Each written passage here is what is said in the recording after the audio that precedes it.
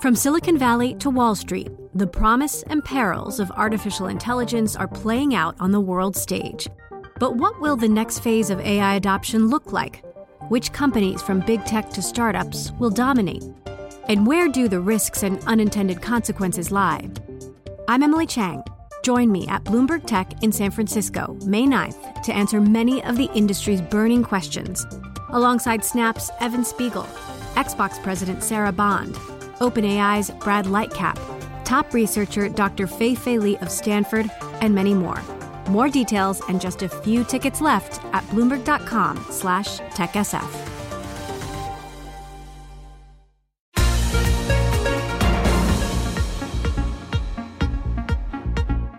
Welcome to the Bloomberg P&L podcast. I'm Pim Fox, along with my co-host, Lisa Abramowitz. Each day, we bring you the most important, noteworthy, and useful interviews for you and your money, whether you're at the grocery store or the trading floor.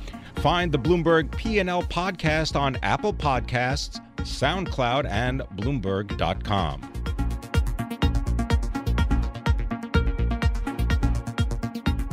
So it turns out that pumping your fist and screaming, yeah, is big business. In fact, somewhere in the order of $2 billion. Here to talk about the cheerleading business is Jeff Webb, founder and chairman of Varsity Spirit, which is based in Memphis, Tennessee. And Jeff, you know, I'm interested when I think about cheerleading. I think about very much an all-American type of vision with girls in pigtails and pumping their pom-poms and wearing those pleated skirts and the specific sneakers, which I'm sure all costs money. But you have an eye toward a bigger business overseas. So where is the cheerleading that's going on outside of the U.S.? Well, it's still in its infancy, but it is definitely gaining momentum.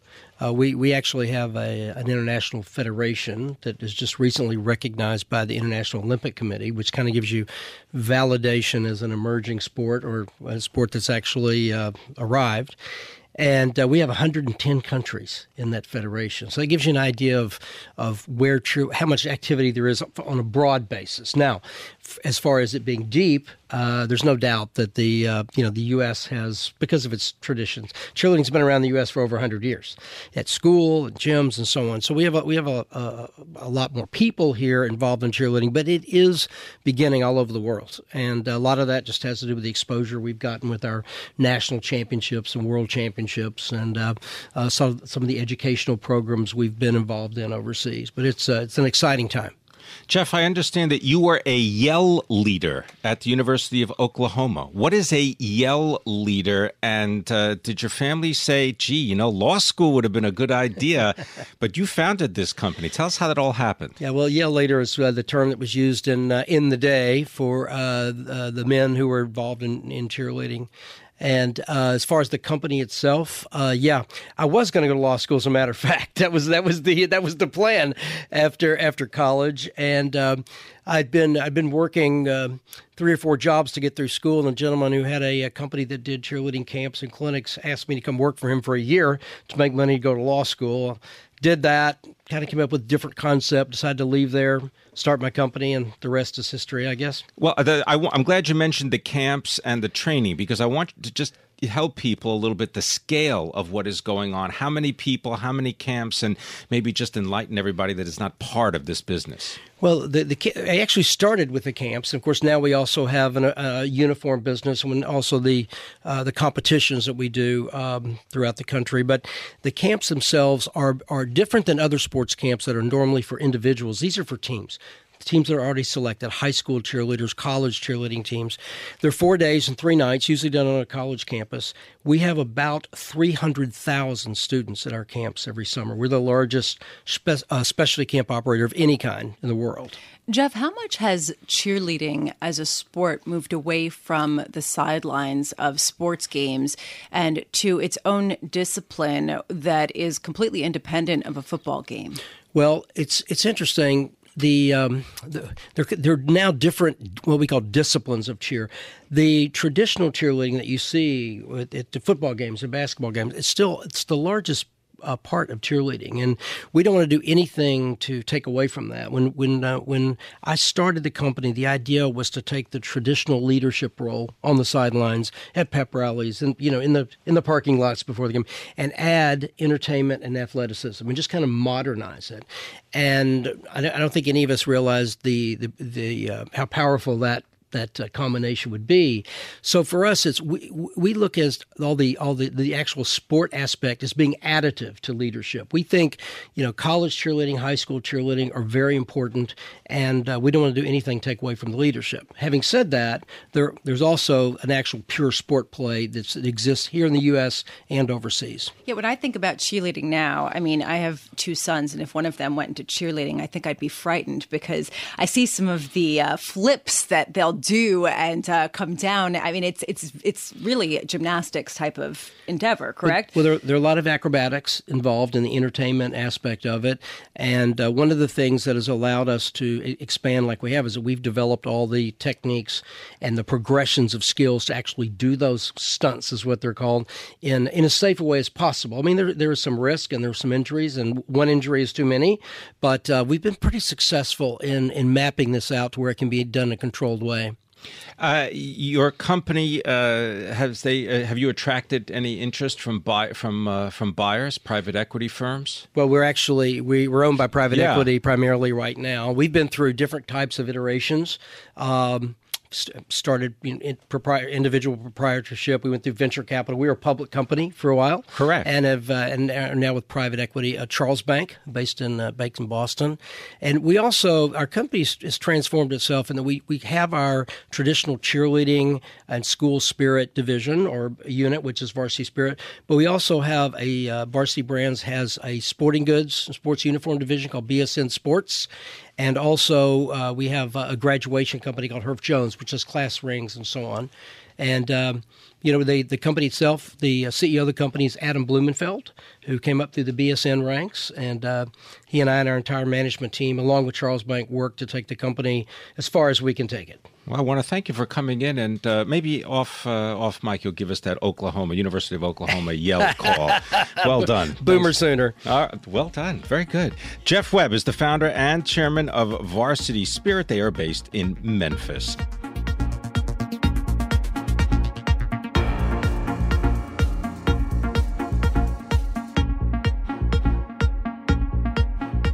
So does the world really need another travel website? Well, apparently it does. And here to tell us more about it is Bob Guccione Jr. He is the founder of WanderlustTravel.com. He's also the founder of Spin Magazine, Gear, and Discover Media.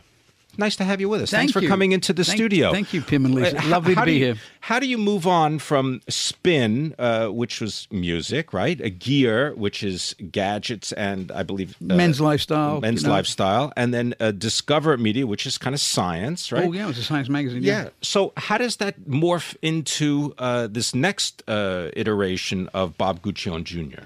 Well, actually, it does. Not that it had to, by the way. As a media editor and businessman, I could have just simply said this is a great category, but it has, because it's really got the same kind of vein of overwhelming curiosity.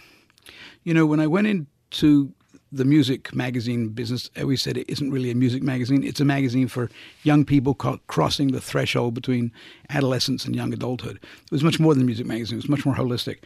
And the same with Wanderlust. It's not just a magazine about nice places to go.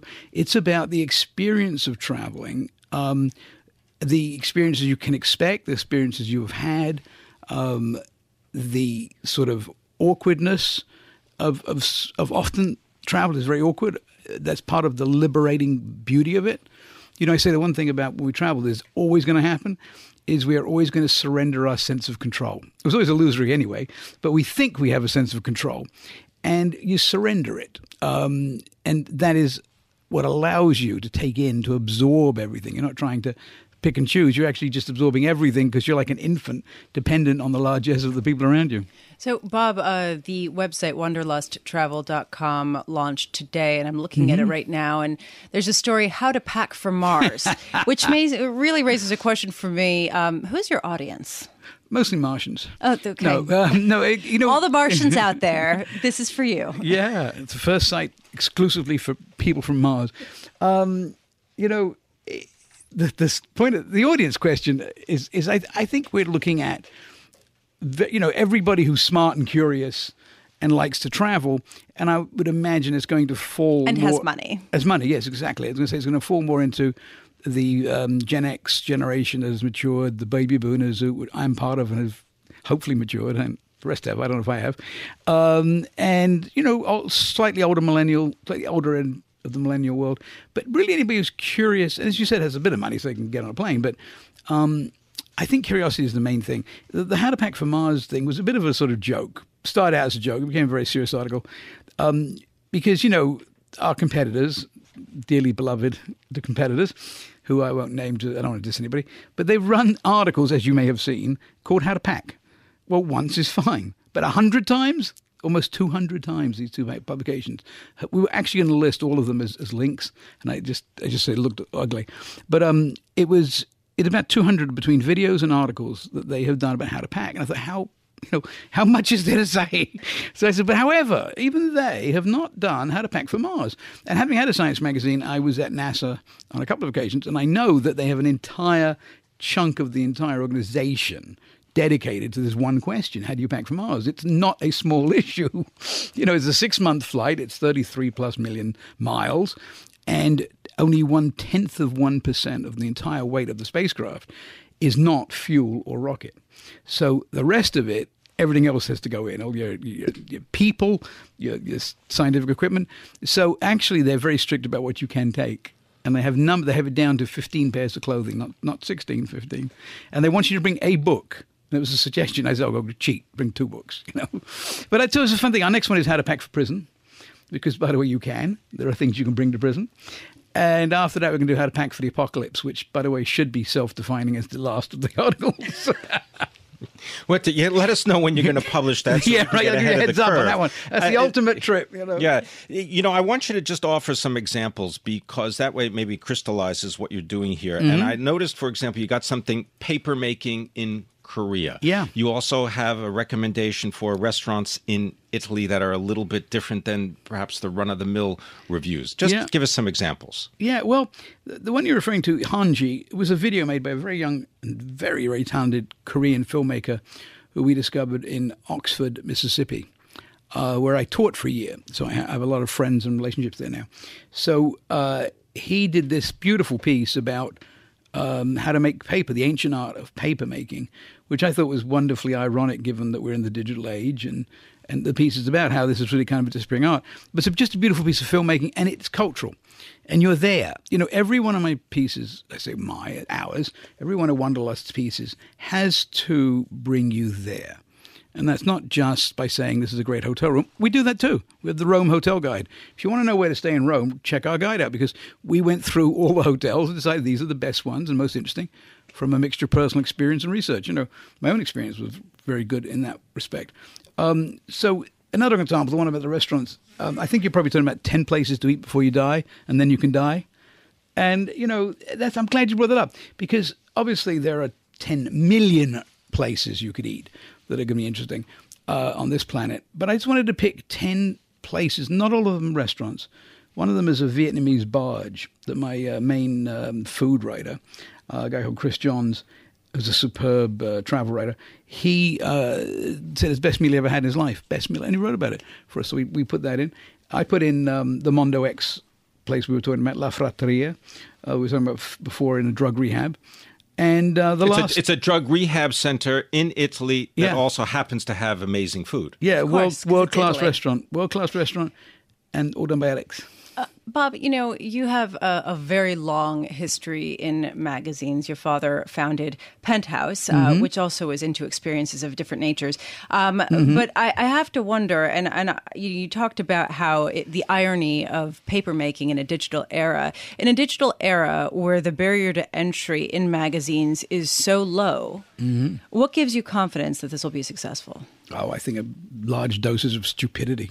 Yeah, but people large can find dosage of alcohol helps. Well, but people No, have obviously an immense appetite for stupidity. Yeah. I'm just wondering. No, I mean my what do you make- stupidity. Oh. No, not theirs. No, God, no, All no. right. Glad we cleared that up. No. I mean, I think. Look, I was joking, but in one respect, you do have to be dumb enough to believe that it will work. And I've done that my entire career. I started Spin Magazine. I literally did not know how to start a magazine.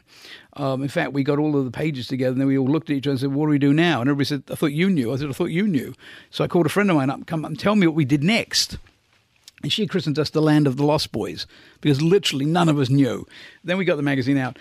I think a beautiful, healthy dosage of innocence and naivety maybe more than innocence, is very helpful in these times, because it keeps you focused on, like, you might as well do the right thing, the thing you had in mind, because you don't know how to do it otherwise. And the only thing I know how to do is tell a good story occasionally. Well, hopefully a lot more than occasionally. And all stories have to be about human beings. So that's a thing. Bob Guccione Jr., thank you so much for joining us. Bob Guccione Thank Jr., you. founder of wanderlusttravel.com, which is based in New York and launched today.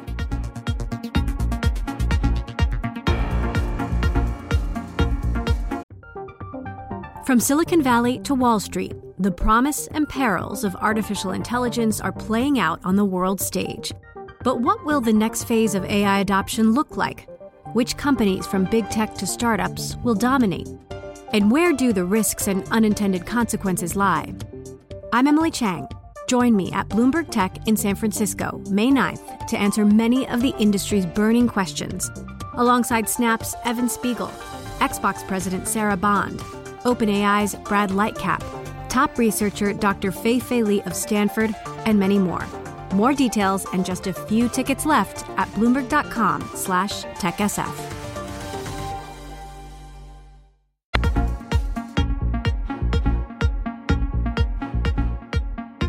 Well, we've heard a lot about consolidation and partnerships within the airline industry, and Avianca Holdings is not immune to that. We're going to be speaking now with someone who knows all about the latest partnership agreements, and that is Hernan Rincon, who is the Chief Executive Officer of Avianca Holdings, which is based in Bogota, Colombia. Hernan, thank you so much for joining us. And I know that Avianca has talked about some kind of partnership with United, correct? What stage is that in right now? Well, thank you for having me. Really pleasure to be here. Last year, we began a search for a commercial strategic partner that would allow Avianca, who serves Latin America very well, to connect well with the United States and North America. And after a long process, we chose United as our best choice. Many reasons for that. First of all, United and Avianca already are part of the Star Alliance, and that provided a very good foundation for us to work together. And then we found out that we had similar approaches and very complementary routes. And what we're trying to do right now is come to an agreement so that our passengers from Colombia, South America, Brazil, into the United States, or from the United States into Latin America, would have a seamless experience. Either fly with United within the United States and then connect with Avianca in Latin America or vice versa. We made great progress in that negotiation. We meet on a weekly basis. We have made great progress, and we believe we're aspiring to close the agreement in this year. Now, you also have something coming up this year, and that is a court date, I believe. It's on the 19th of September, and I'm wondering if you could just explain how this all happened, that you're ending up in a court case and in a lawsuit with, I believe it's your second largest shareholder. That is correct. Kingsland is the company that filed a suit against Avianca. They filed a suit against Avianca, United, Synergy, which is the parent company of Avianca, and the Fromovich brothers. We believe that the lawsuit has absolutely no merit. As a matter of fact, the judge in the state of New York ruled in our favor the first two instances. And now we have, as you clearly said, on September 19, a hearing. The hearing is because we filed for dismissal of the case because there is no merit. We're looking forward to having that conversation with the judge, and we are optimistic that he will rule in our favor. So you're somewhat new to the airline industry. You joined Avianca a little bit more than a year ago. You were previously at Microsoft Latin America. You're the chief executive officer of that. How has your opinion been changed about the airline industry since joining Avianca? And what were you most surprised to learn regarding the challenges of this industry? That's a great question, and I can give you an answer for hours. But let me say the following. The number one qualification that I had to be considered for CEO of Avianca is that I have 6.5 million miles with other airlines. So you've had a lot of experience in the passenger seat. Exactly. All right, there you go. Exactly. I have been left in airports for 3 days. I have been given royal treatment by other airlines, so I know all the experiences that a passenger can have. But what I'm bringing to Avianca is two things. Number one, the digital and information technology background. For many years, 14 years, from Microsoft, I help companies embrace technology, change their business model, and embrace digital. And that's what we're going to do with Avianca. We are transforming Avianca into a digital company that flies aircrafts. And at the same time, we're building one of the top two airlines Latin American-wide, serving the whole continent. I love that everybody wants to be a tech company. Even airlines are saying we are going to be a tech company that also flies planes. But I'm wondering, what is the biggest challenge to the business model going forward? I know that some analysts have some pretty ambitious growth targets for Avianca. What's the biggest challenge right now? The biggest challenge is to take a 97-year-old company. Avianca is the oldest airline continuously flying in the world, not in North America, in the world. Taking that rich culture that was not digital and transforming it into a digital company. What do we mean by that? The number one thing that we need to do is that every interaction between our passengers and Avianca be fully digital. At the moment, we identify 18 points in which a passenger interacts with Avianca.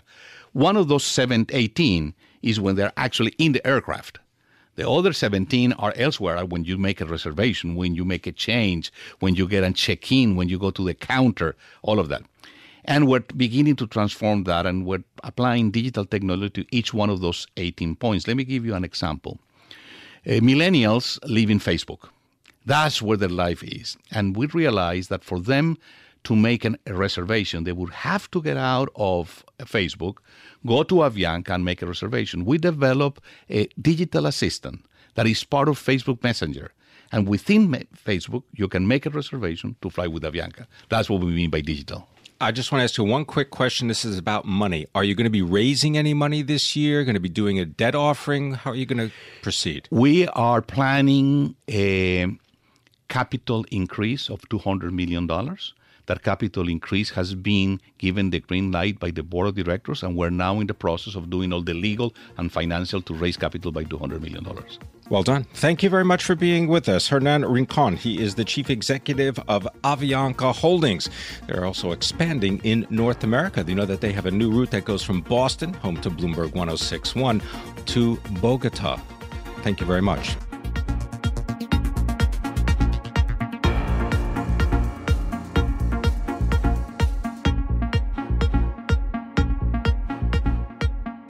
We hear a lot about active versus passive, in particular about how money is absolutely pouring into exchange-traded funds that seek to just passively mimic broad indexes and away from active funds. But when it comes to debt markets, the trend is starting to reverse. And this I find really fascinating. Eric Balchunas, who does incredible research on this, joins us now.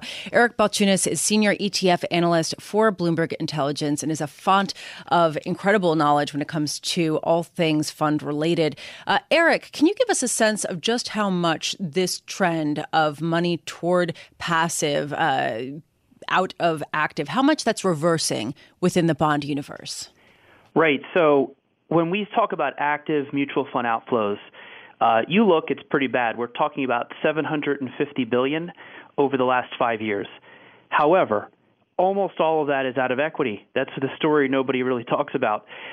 Active fixed income has held its own over the last couple of years. It had maybe $50 billion out here and there, but its cumulative flows over the last 4 years are in positive territory. But here's the thing. This year, they've taken in $100 billion, which is more than debt ETFs have taken in. So it really does kind of screw up a narrative here about everything going to A, ETFs, and B, passive. And the reason they're doing it is because they're outperforming. Most of that money is going into the corporate bond managers, and those managers are taking advantage of what they consider to be a really bad group of indexes, namely the ag. They're able to just beat it pretty easily. And I think equity managers have a tougher time with the S&P. Well, Eric, I wanted to ask you, because for a number of years, there wasn't as reliable of an outperformance by active corporate bond fund managers versus broader indexes. Is the outperformance particularly notable this year? Yeah, well, SPIVA, the S&P 500 Active versus Index report, came out and had numbers that were even a little more better than ours for them. And they sorted over 10 years, 5 years, 3 years. So it's pretty consistent. Where it doesn't work is government. Government bond fund managers are doing awful. But munis and corporate bond fund managers are doing really well. And look, part of it is right now, if you look at the best performing active fixed income mutual funds, like the top 5, they all have a higher duration and more high yield exposure than the ag. So you could call it cheating, you could call it tricks, whatever it has. That could turn the other direction, though. So they are sort of going out on a limb a bit to pick up some extra juice, but that adds more risk. In other words, you're saying that the broad bet among active managers is to have longer dated bonds in their portfolios and riskier bonds, specifically investment grade credit investors, right? And you're basically saying that this is a bet that could have absolutely gone the wrong way, but they just got lucky, or whatever the case may be. Yeah, I mean, this is where a bond manager would say, look, if it does go the way, I'll be able to react way quicker than, say, a smart beta ETF or something. And maybe they will. In the case of Gunlock, he's heavy into mortgages, so much so that we had to move his fund into the mortgage category. But there's other ways to do it. And, you know, I work with Ira Jersey, who has been just a great resource for active fixed. He used to manage a bond fund. And he also talks about it's just a bigger world. I mean, you've got liquidity premiums in bonds that aren't in the index. You know, it's compared to the equity world, where there's only 4,000 stocks total, and there's the S&P 500. So if you're large cap, you don't have much room to outperform, and the S&P 500 essentially is full of momentum. You know, FANG stocks are a good example. They weren't really a big weighting, maybe 1% 5-6 years ago. Now they're a 7% weighting, and the S&P rode those stocks up and got their performance as the market cap got bigger. So I think this is part of the difference between being a bond manager and being an equity manager.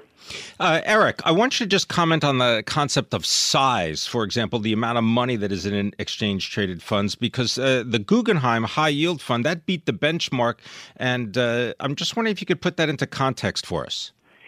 Yeah, so this is one where it looked like some security picking. It had a little bit of senior loans in it. That the HYG doesn't have that. But it didn't do too much. And what I liked about this one, the Guggenheim High Yield, is its CCC was about the same as HYG, but its Sharpe ratio was pretty high. In other words, it has good risk-adjusted returns, so it didn't take on that much extra risk. And so I think if you have a high Sharpe ratio and you don't see anything that's like too far out on a limb, I think you have a good manager there. And I think that one, that's why I highlighted it, is because I couldn't really find anything that was that dramatically risky. At the same time, it outperformed without taking too much risk. Eric, just another point, and maybe just to shift your thoughts here. The percentage of money that is in bond and equity markets that are in index products or funds versus just the active funds. Do we see any overall numbers for that? It's very low. We're talking about, in the equity case, you're looking at more like 35-40%. Yeah. In the bond case, it's more, this is a ballpark, 10-15%. Bond ETFs and index funds have about a 10-year or equity has a head start. Passive equity has about a 10-year head start on fixed income. So the flows are good. Bond flows are like debt ETF flows are good. But the thing is, ETFs really made a killing on the equity side because of that underperformance. If that outperformance persists from active fixed income, ETFs won't have as big of a space to go and enter that market. Well, and Eric, this was exactly what I wanted to touch on with you. Do you expect from the people that you speak with and from your own analyses that right now we're seeing saturation of fixed income ETFs, specifically within the corporate debt universe, or do you think that there still is room for expansion of passive ETFs in this area? Well, the big thing that like LQD and HYG do is they're being used in place of derivatives by institutions. So it's not just like the ETF is competing with the fixed income mutual fund. It's also competing with derivatives. So those ETFs are like a whole different species. But for a lot of the power shares and the Schwab bond ETFs that are competing with mutual funds, they're not, they're still pretty small. They're probably going to get assets ultimately because they're so cheap. And one thing I've been going over is smart beta. So you know how what we just talked about, how the ag is so beatable? Well, that's smart beta ETFs are now coming out that take that beatable strategy and just put it into an index. So iShares has a risk-weighted ETF. Nuveen has a new ag, which is basically the ag with like a little dip into high yield. So they're taking the tricks of the fixed income bond managers and turning it into an index. If that can get root, then the bond managers are going to have a problem, because if they're graded against that index, it's going to be tougher to beat than the ag. And just quickly, Eric, the use of indexes, how's that changing? Give you about 20 seconds there. Yeah, the use of indexes, well, look, I'm sure the bond managers love that the ag is still but if you look at what they invest in, it's probably not the right one. So I think that's something they're going to want to keep, but I think the ETF market's going to try to prove that, hey, look, this is actually not the right index. They should be graded against these other ones. Well done. All right, thanks very much. Eric Balchunas, as always, our senior ETF analyst for Bloomberg Intelligence. You can follow him on Twitter at Eric Balchunas. Thanks for listening to the Bloomberg P&L podcast. You can subscribe and listen to interviews at Apple Podcasts, SoundCloud, or whatever podcast platform you prefer. I'm Pim Fox. I'm on Twitter at Pim Fox. I'm on Twitter at Lisa Abramowitz1. Before the podcast, you can always catch us worldwide on Bloomberg Radio.